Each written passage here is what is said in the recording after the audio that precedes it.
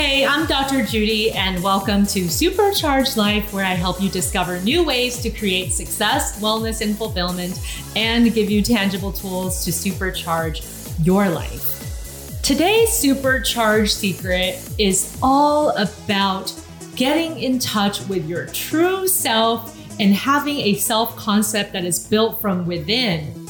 True self is such an important contributor to well-being. People talk about finding their true selves or the process of discovering who they really are. And folk wisdom says, just be yourself. But what does that even mean? Well, here's what's amazing, guys. If you know your true self and have your self-esteem come from within, instead of being at the whim of outside forces, it serves as a crucial source of meaning in your life. It can help heal you, process past traumas and hurts, and live a life that is truly worth living, where your moods, actions, and self-concept are not dependent on what's happening on any given day or what someone says to you. Doesn't that sound amazing? Coming to deeper realization of who you are beneath the veneer of social trappings is what gives you authentic purpose. And authentic self-expression that isn't bound in someone else's rules or expectations of you is so helpful, because that's when you know what your true values are, what is worthwhile and what's not, and get out of this rut of living in an existential vacuum. I have just the guest to talk to us about this concept. He is so successful in so many different ways, but he really had to learn how to embrace himself, have self-compassion, and discover his true self, and finally start to heal some of his deeper traumas. I can't wait for all of you guys to get to know Lecrae today.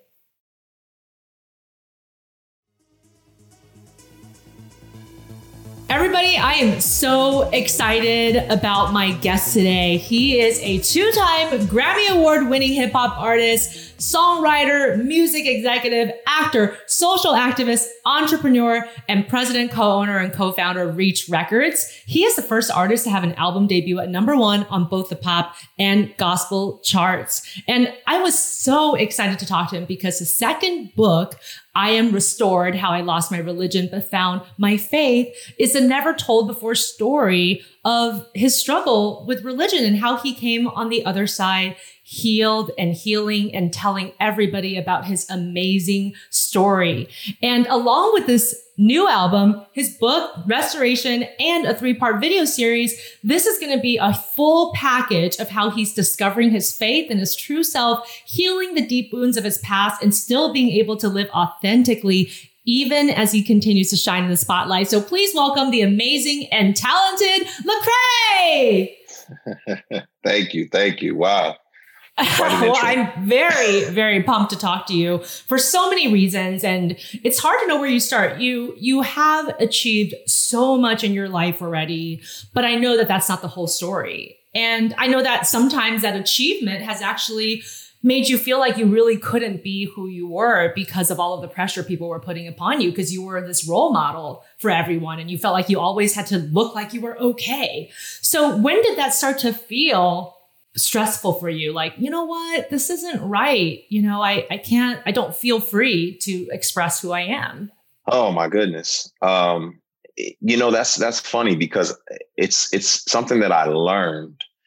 And I didn't know that I didn't feel free to express who I was. As a matter of fact, I thought it was a virtue and not a vice, So I grew up thinking that being able to mask who you really were in order to fit in was a skill, was a tactic, and suppressing your true self and your true emotions and what you're truly feeling and experiencing was a skill set. And I didn't know that. And so I don't think it really fleshed itself out until around 2016, when I felt the pressure, when I wanted to talk about issues of social injustice, and I was kind of being suffocated and saying, people saying, can you just rap for us? We really don't want anything else except the music. And that was probably the first time that I felt suffocated and I couldn't be my authentic self. And I think you did a lot of healing along the way, at least for other people. You shared parts of your story along the way for others' benefit, but it wasn't necessarily for your own personal healing. And I really appreciated your discussion in the book, just your very candid discussion of the physical, emotional, and sexual abuse that you experienced all before the age of 10, but that really you didn't recognize its effects until you had your own children. And why do you think that experience of having your own kids brings everything to the forefront? It's interesting because when you're an adult, you're cognizant that you once were a kid, but you don't see yourself as with the same level of innocence and gullibility that your own kids have. And so it wasn't until I saw my kids when I was able to imagine them experiencing the abuse and the neglect that I experienced at their age. I just am like, oh my goodness, that's traumatizing. I can't imagine that happening to a child. And then I'm like, oh wow, that happened to me. And it didn't happen to adult Lecrae, even though adult Lecrae is processing it. It happened to little kid Lecrae who didn't have the skills to process any of those particular things. And I think as a child, that's why you do feel so vulnerable, because you don't have a way out of that. And I appreciated your discussion of all of it, that, throughout the abuse that you had experienced, it wasn't necessarily your choice to say, okay, that's it, I'm out, because you were a kid. Where were you going to go? How could you make a decision to be otherwise? And I love how you talked about reading The Body Keeps Score. As a psychologist, I actually recommend that a lot to my patients who have been through trauma. And I thought that was such a great discussion, because you talked about this idea of feeling like you were at war with yourself, that you were terrified that other people would find out that you were just as flawed and human as they were. And I think that's so relatable, because so many people talk about this concept of imposter syndrome. And sometimes the most successful people in our society have that feeling, but yours comes from a place of trauma on top of everything else. So tell me about that experience of reading that book and how it really shed some light on your experiences. Yeah. Oh my goodness. The book was phenomenal. The way I think it shed light. Well, first it's going to shed light. It shed light for me because you're hearing about other people who experience things that you have experienced. So you don't feel alone. You recognize that not only are you not alone, but this is something that people are studying and researching and looking for viable solutions for. So on one end of the spectrum of it was helpful for me because it reminded me that people are in this boat with me, but that it also was encouraging because it helped me realize that, man, imagine where we'll be 20 years from now, hopefully further down the line in terms of scientific developments. And so, I was just able to relate to the stories I heard. I think realizing that trauma is something that may happen to you as a child, but it's not like a scrape on your knee that you move on from. It's like it healed and you move on. Your body doesn't see that trauma as happening 10 years ago. It just knows that trauma happened. And so if you don't fully get to process it, then it still has effects on you. And so for me, I think what I experienced as a child, I hadn't fully processed. And so it affected me in the things that happened to me as an adult. I did not have the coping skills to deal with because of what happened to me as a child. That's right. And that is one of the most profound things I found about the book too, is that you basically can hold trauma in parts of your body, even if there are no words to describe it. Mm-hmm. And that for somebody who's experiencing trauma at a young age, you don't always have the words to describe it, even if you wanted to, because you were a kid. And so as you're working your way through life, as you're working your way through finding a new community, because the community that you grew up with maybe wasn't the most solid, it was chaotic. So you found religion. And what better place to build a new family? It's a community built around God. But what I love about what you said, Lecrae, and I think we all should remember this, is that religion is man-made and clearly has a lot of flaws. And sometimes the chaos that lurks in churches is so much more astounding than maybe just out in the community that's an atheist community or just agnostic one. So can you talk a little bit about how you found that new family at first with church, and then when you started to feel like maybe this wasn't that unconditional love you were hoping for after all?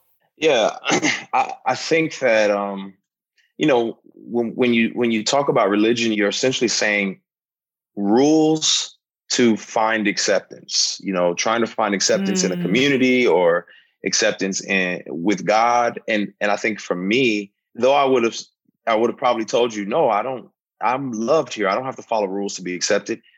I was living the exact opposite of that. I was trying to jot all the I's and cross all the T's in order to make sure I was loved and accepted, which was further traumatic to me, instead of realizing that a relationship with God is not about trying to impress people or impress him or whatnot. It was more about functioning out of understanding my own value and my worth, and not trying to gain value and gain worth. And then I think the problem, and it's not limited to one religion. The problem with any type of spirituality in these circumstances is that when you're dealing with the brain, oftentimes people just think of it as metaphysical or just exclusively spiritual, and not as an organ. They don't think about neuroplasticity or the brain's ability to heal and change itself. If someone were to say, man, I'm a little overweight, no one would say, just pray the weight off. You'll be fine. Right. They would tell you physically, tangibly what you need to do. But when you say, man, I'm feeling depressed, oh, just pray it away. I'm anxious, pray it away. And not realizing, no, that's an organ, that there's tactics and techniques that can be used to help heal you. I'm really appreciative of the part in the book where you talk about this further. And by the way, you're such a thoughtful and articulate writer. I really enjoyed reading your book and just how honest you were in it. As somebody who grew up in the Catholic religion, I know exactly what you're talking about. I see myself as a very spiritual person, but I have issues with how the Catholic Church operates all the time, right? And people sometimes don't understand that religion definitely, as you mentioned, has a lot of hierarchy and rules. And for somebody who's looking for that acceptance because you didn't get it in childhood, it makes so much sense that you then go to religion and then yet you're kind of stuck in that same cycle of pleasing people again, trying to prove your worth, trying to be the Lecrae that everybody is comfortable with and the one that everybody wants to put in the spotlight. But then maybe the parts of you with the battle scars, they really didn't want you to show those parts. Right. And I appreciate you saying too that, and of course, this isn't everybody who's religious, but I do know that there is a prevailing idea that you should just pray all of your issues away, and that somehow mental health is not congruent with religiosity. And of course, here I am as a psychologist. This is my chosen field. And I'm saying it can all be helpful. Right, and right. I love the part in the book where you're like talking about this idea of God has all these specialists. Why wouldn't you use all of them for your healing? Yeah, it doesn't make sense. It's like, I talk about like oftentimes like coaches. You need different types of coaches to play a professional sport. You need a speed coach, you need a hitting coach, there's different types of coaches you need. And it's no different in our day-to-day lives. There's specialists for different things. And so I think we just eliminate them from the fullness of our experience. And I think we, love to wall off spirituality from reality and not figure out how they can be integrated. Instead, we just try to keep them separated. And so I think that causes a lot of problems. Instead of thinking through it like, hey, I prayed and my prayer was answered because a specialist was made available. We're looking for something other than that to happen. Right. And I love that you talk about how there is no conflict between our mental and spiritual health. And that connection doesn't have to be so hard pressed in that here is religion and here is something else. And you can either be in one camp or the other. Mm-hmm. And in fact, you finally for yourself decided that mental health care and that therapy specifically was essential for you to really dig in deep and do the healing that you needed to do. And I would love to talk to you about the self-stigma that happens for you, being somebody who always thought that you could just will yourself out of stuff, pray your way out of things, study theology and find all the answers. And obviously that's not the case, but also as somebody who often work with people from underserved communities, I know that there is also a community stigma among Black families about seeking therapy, that there's some questions about that and these ideas that maybe that wouldn't be the best thing to do. So how did you overcome all of that? Your church community, possibly beliefs in the Black community about mental health care, to be able to take that step and tell everybody about it. Oh, man. That's another book. Yeah. No, it's actually this book. There's so many hurdles. And oftentimes people will ask, how are you able to overcome these stigmas and these hurdles? And unfortunately, those hurdles became a part of the problem, right? They drove me into more anxiety and depression because of those hurdles. I believe the lie that I was less of a man because I was going to see a therapist, and because I feel like I can't will myself out of this.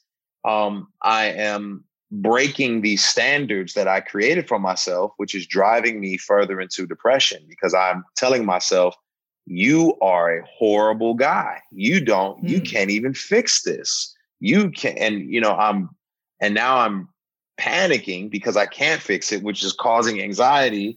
And it just became this, disoriented madness. And it was almost like trying to tame a wild horse, where you're like, just come here. And so, I'm coming into the counselor's office, I'm coming into the therapist's office, and it's like, now talk about it. All right, let me tell you this. And building that rapport and that trust, and then hearing some tools and tactics and things that began to work. I tried so many different things, and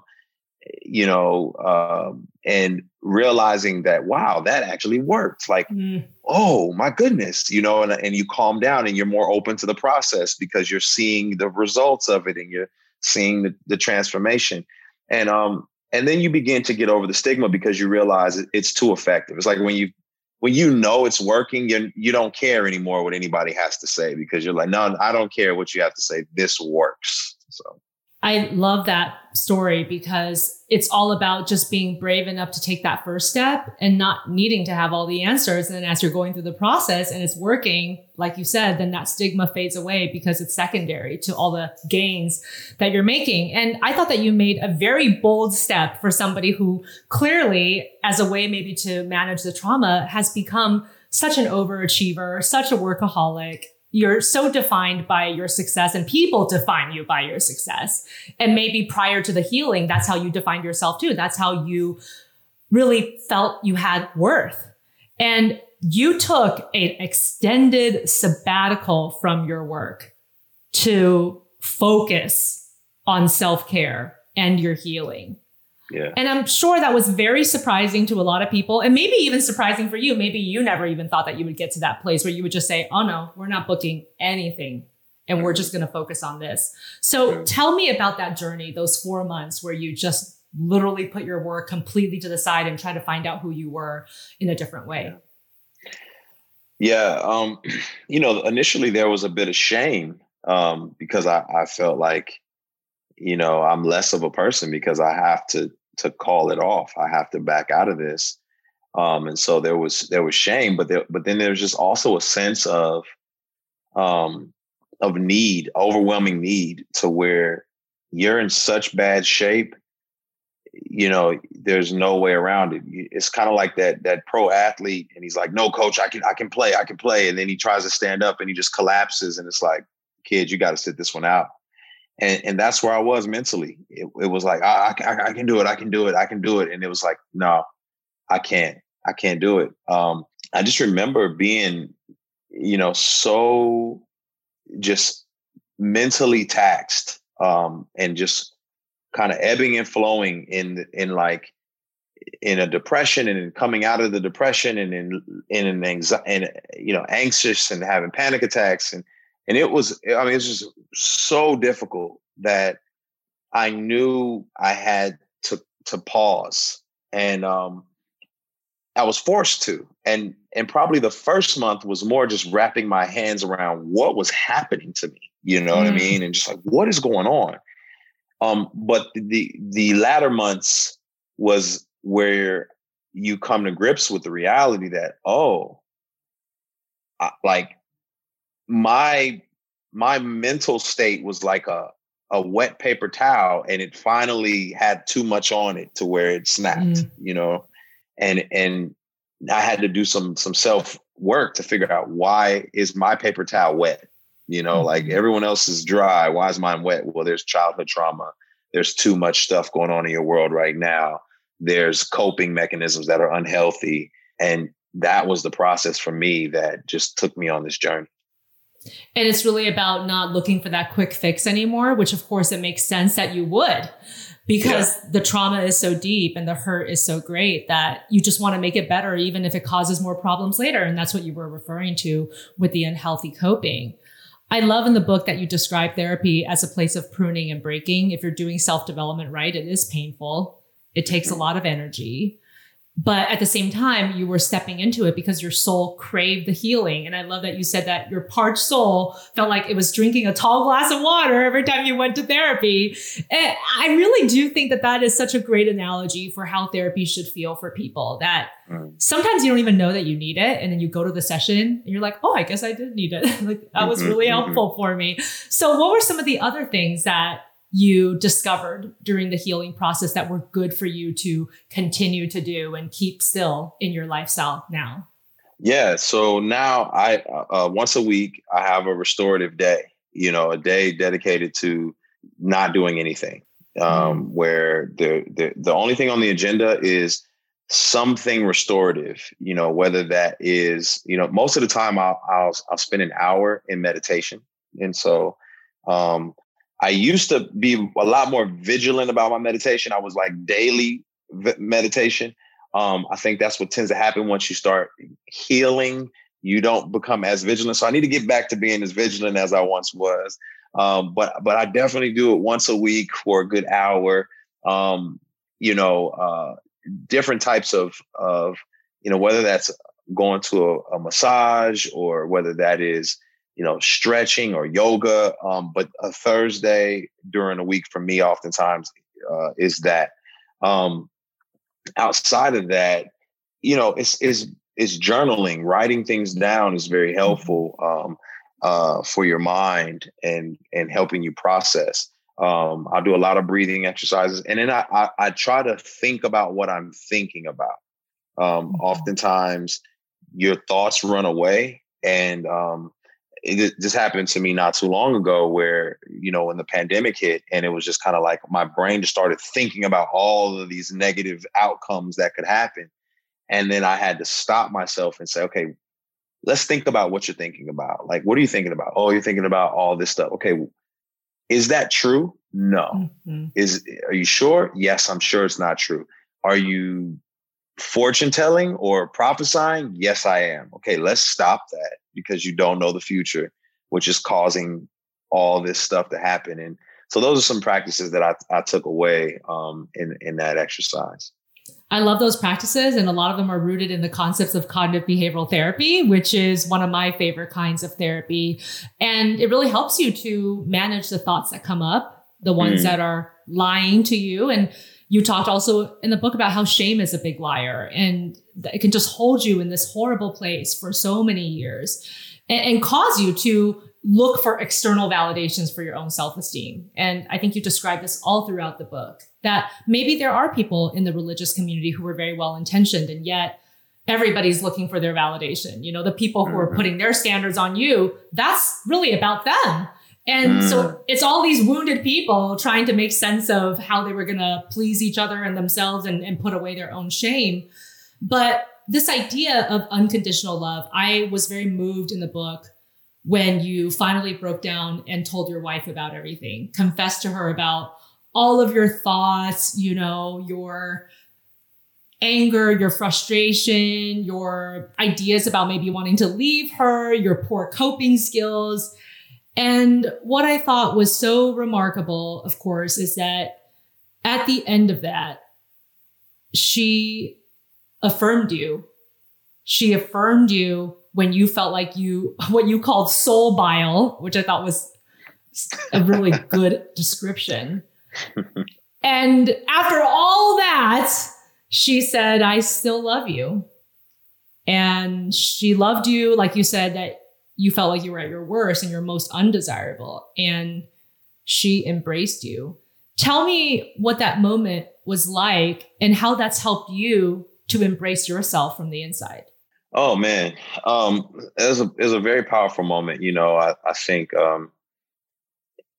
for me, especially in my faith journey, not having my father around kind of marred the way I saw the world, marred the way I saw faith and relationships.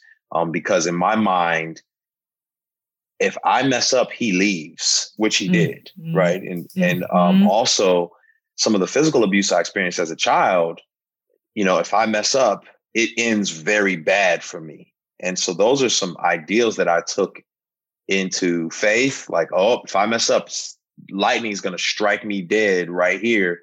And then it took it into my relationship with my wife, whereas if I'm totally real with you, you're going to leave me like my dad did, or, it's going to be very bad for me. And I would just say, man, she painted such a beautiful picture of love for me and consistency. And it was so healing for me because it's honestly, I could tear up right now, but I'm not going to. But honestly, it's the first relationship I've ever had where somebody saw me in all of who I was, in all of the negative stuff about me, and said, I'm not going anywhere. I'm going to stay right here. And they didn't try to fix me. They just faced me. And so I think, no discredit to any of the wonderful mother in my life, but I did so much manicuring of myself in front of them. So they never got to see some sides of me for them to even be able to say, it's okay, sweetheart. But with my wife, it was like, all right, gloves off, no more manicured version of me. This is who I am. And how, soul bile. Yeah. And she said, and I still love you. Oh. Blew me away. Yeah. Yeah. So I really love that moment in the book.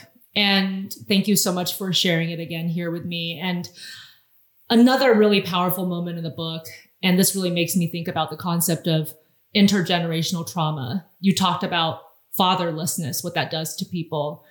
But it wasn't your whole story. Although, like you said, it did cause a lot of rifts in your life and really turned your attachment to one of avoidance. You talked about yourself being an avoidance specialist and keeping yourself together and backing away, maybe isolating these not so great parts of yourself. And I'm using great in quotes because that's your perception of what's not great about you.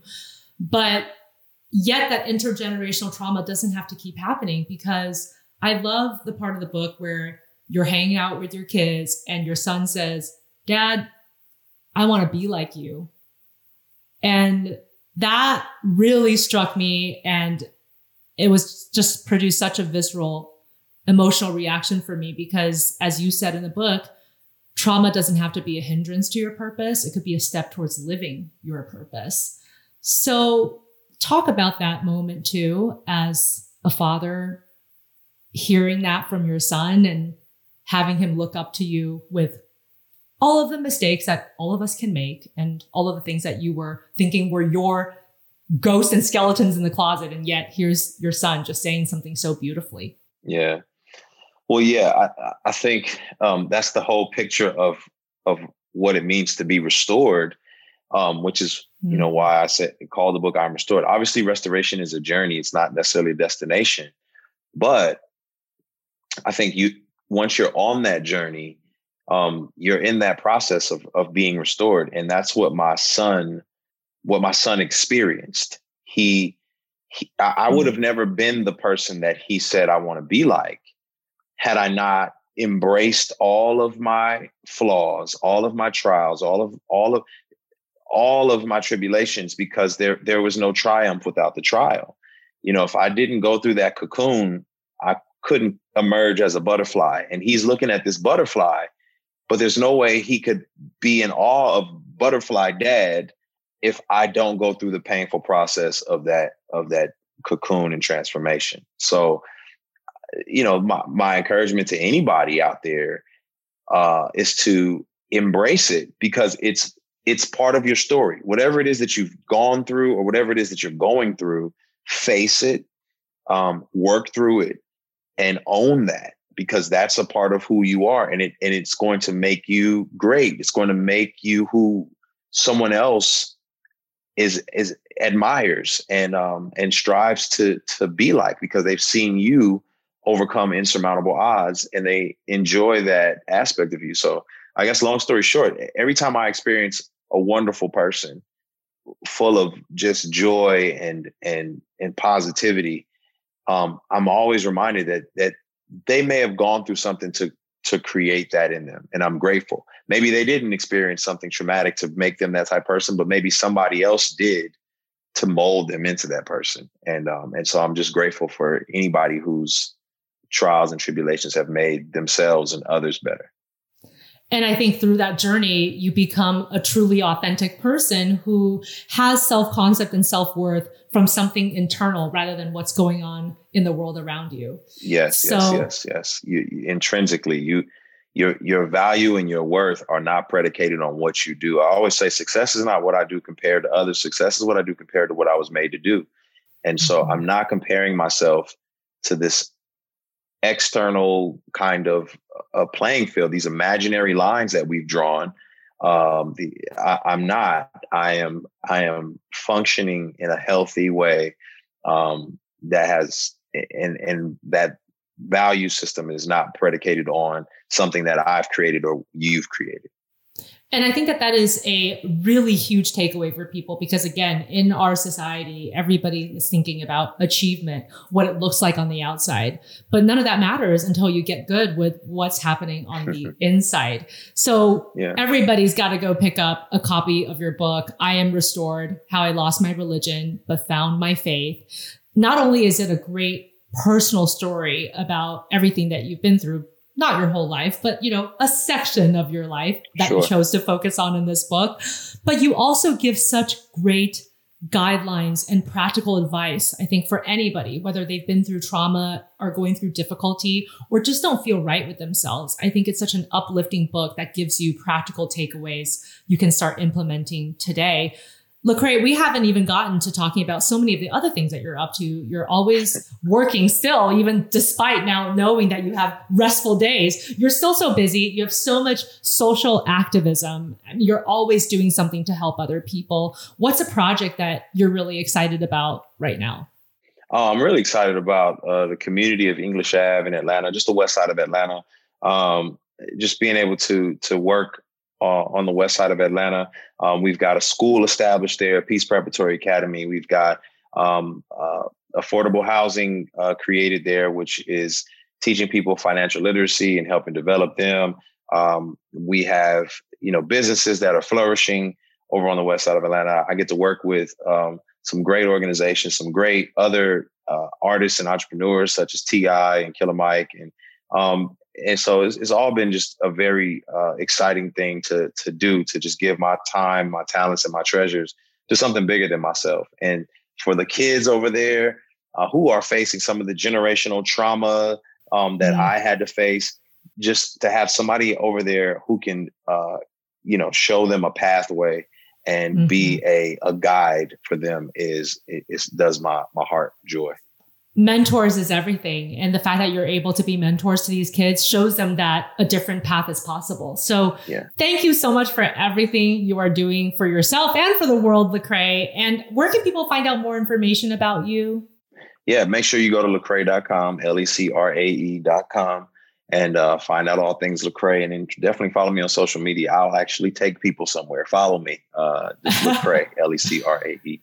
Well, I'm so excited to continue to follow you in your journey and see what's going on next. And again, everybody needs to pick up a copy of this brilliant book, I Am Restored. Thank you so much for your time and for your very thoughtful conversation today, Lecrae. I appreciate it. It's an honor. Thank you. Thank you. And stay tuned for my supercharged tips of the day. It's coming up next, so don't go anywhere.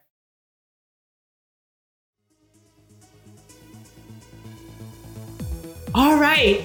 I feel so rejuvenated talking to Lecrae. It's like drinking a tall glass of water, like he says about therapy. I really felt like he was such a thoughtful, insightful guest who wasn't afraid to be honest and really talk about the things that held him back, but also talk about the process of healing. It's obviously a journey that we don't complete. We're going to be doing it throughout our lives to improve ourselves and to find what works. And today's Supercharged Secret is all about developing an internal self-concept and really discovering your true self. And here are my top 5 tips on how to do this. The first thing is to create sacred time for contemplation and reflection. This is a huge thing for people who are self-professed workaholics like Lecrae. You're so busy working on all your achievements and your projects, and maybe they come from a really good place in your heart, but then it doesn't leave enough time for you to sit, to think about the things that are going on inside of you, and to think about what you really need instead of what society needs from you, what your family needs from you, what your community needs from you. So really creating and setting aside that sacred time for contemplation and reflection. Lecrae still does it. He has sort of one day of restoration, as you heard. He spends time journaling, meditating, just giving that space. It doesn't even mean that you have to go in there with any presuppositions or goals. In fact, maybe it's better that you don't. Just give yourself maybe 20 minutes to start a day just to sit and have no agenda and see what comes up. It's really not that scary. And in fact, it's very, very helpful and a lovely practice. The second tip is to stop comparing yourself to others and not define your worth based on external validation. I know that is easier said than done. It's so common that we would compare ourselves to everything that's going on around us. And sometimes we look at what other people have achieved and we think, wow, that means that I haven't achieved anything. But stop doing that, because you are unique and you are on your own path. There truly isn't anybody on this earth like you. So celebrate that truth. The only person you should compare yourself to is your previous self. And so don't measure yourself against somebody else's yardstick. If you want to keep improving, think about how far you've come in your own journey, because everybody's journey is different, and comparing yourself to others oftentimes just brings you down and leads to more self-sabotaging actions rather than things that heal you and move you forward. The third tip is to give yourself unconditional love and practice that same love with the people that you care about. What does that really mean? Well, unconditional love means that you accept yourself and other people as they are, with all of their mistakes, all of their warts, all of their problems, but it doesn't mean that you don't challenge yourself to self-improve. Unfortunately, when our self-esteem is low or shaky, we're likely to damage it even further by being overly self-critical.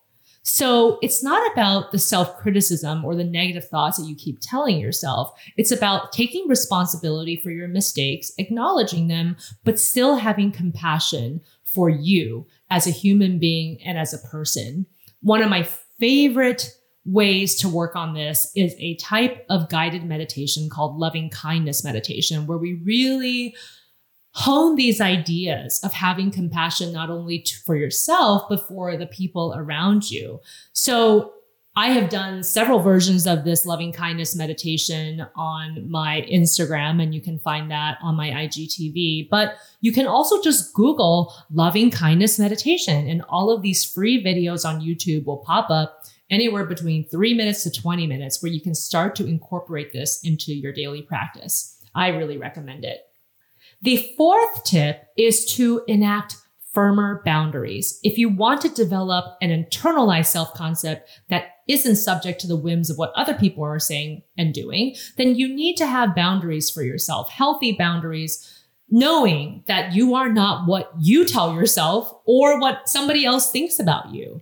And if there is somebody in your life who constantly criticizes you and makes you feel bad about yourself, have firm boundaries with them. If you must have them in your life, maybe they're a family member or a coworker, so you can't just get rid of them, just really conserve your energy and limit the amount of time that you spend with them.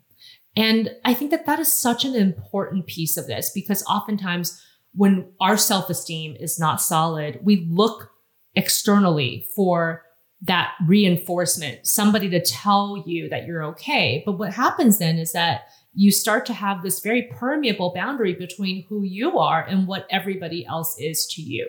So really make sure that you start to use the word no more often.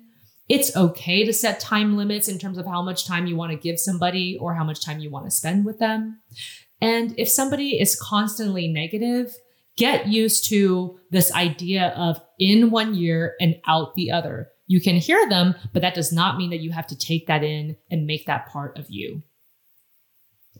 The last tip is to use affirmations correctly. If you want to develop a solid self-concept, affirmations can help, but a lot of times people use affirmations in a problematic way. And what I mean by that is that sometimes people think they should just go all the way positive with their affirmations, like, I'm going to be a great success. Yes, that sounds good, but there's one huge problem. If you're already not feeling good about yourself, that type of overly positive affirmation might actually make you feel worse. Why? Because when your self-esteem is low, those declarations are simply so contrary to your existing beliefs that your mind is just not going to process it. So really, for affirmations to really work for you on a day that you're not feeling good, you got to tweak them to make them a bit more believable. So bring them back to earth a little bit. For example, you can change, I'm going to be a great success, to I'm going to keep working at it until I reach my goal.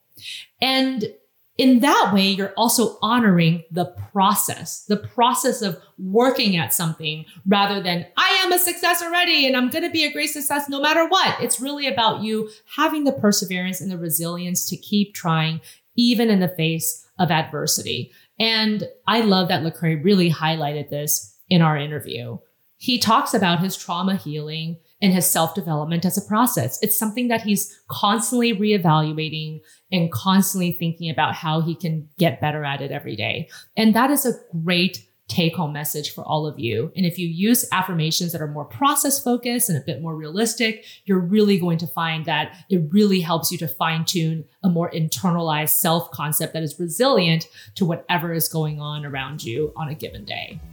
Well, thank you all for listening to this episode of Supercharged Life. If you like what you heard, please subscribe, download, and tell your friends. You can also follow me at Dr. Judy Ho on social media.